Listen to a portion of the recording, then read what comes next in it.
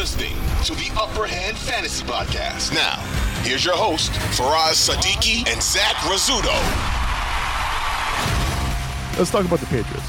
Damian Harris, right? If you were watching Red Zone, you saw Damian Harris like kind of rip off some chunk plays. You're like, uh-oh. Yeah. Uh-oh, coming out of the bye. You know, are these two like, you know, is Damian Harris kind of making his way back into this rotation? And he is. You know, he even, you know, outperformed Rhamondre on the ground. And, you know, Damian Harris is looking as healthy as he can be, right?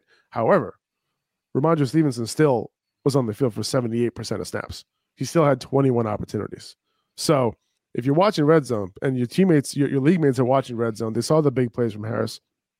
If you need a running back, I'm sending an offer for Rhamondre right now, right? Yeah. Because with the numbers that he had, he still looks like an RB1 rest of season. You know, and I was thinking about it. I was like, it was in the back of my head, like, you know, after this bye week, I wonder, after this bye week, I wonder, you know, with Damian Harris getting a little healthier, you know, how much will he kind of like shift this rotation just a little bit? And he didn't really. He just so happened to get a touch on the snaps that he was on the field for.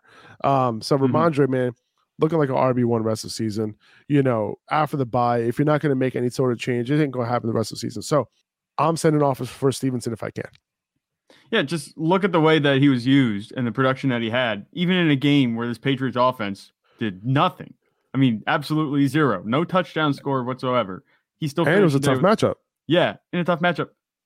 He still put up 14.2 points. You know, he caught 6 passes. That receiving work is what's going to buoy him even through these bad weeks. We've seen this, you know, with Rhamondre Stevenson. You might look at Damian Harris and go, oh, well, he did have 65 yards and 8 carries. And yes, you know, I was watching Red Zone. I know what you're talking about. It seemed like every time they cut to the Patriots game, which wasn't often, it was Damian Harris having a long run.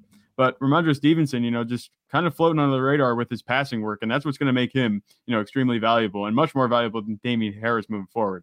I like Rhamondre Stevenson to get 6 targets, you know, each week more than I like Damian Harris to run for 65 yards, average 8 yards a carry, 100%.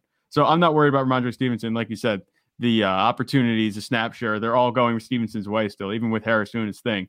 Harris might continue to be, you know, a little bit of a thorn in the side because he is a good running back. It's not that he's not a good player, but Rhamondre Stevenson is just, you know, the complete package for the Patriots, and they should continue to use him as such moving forward and down the stretch.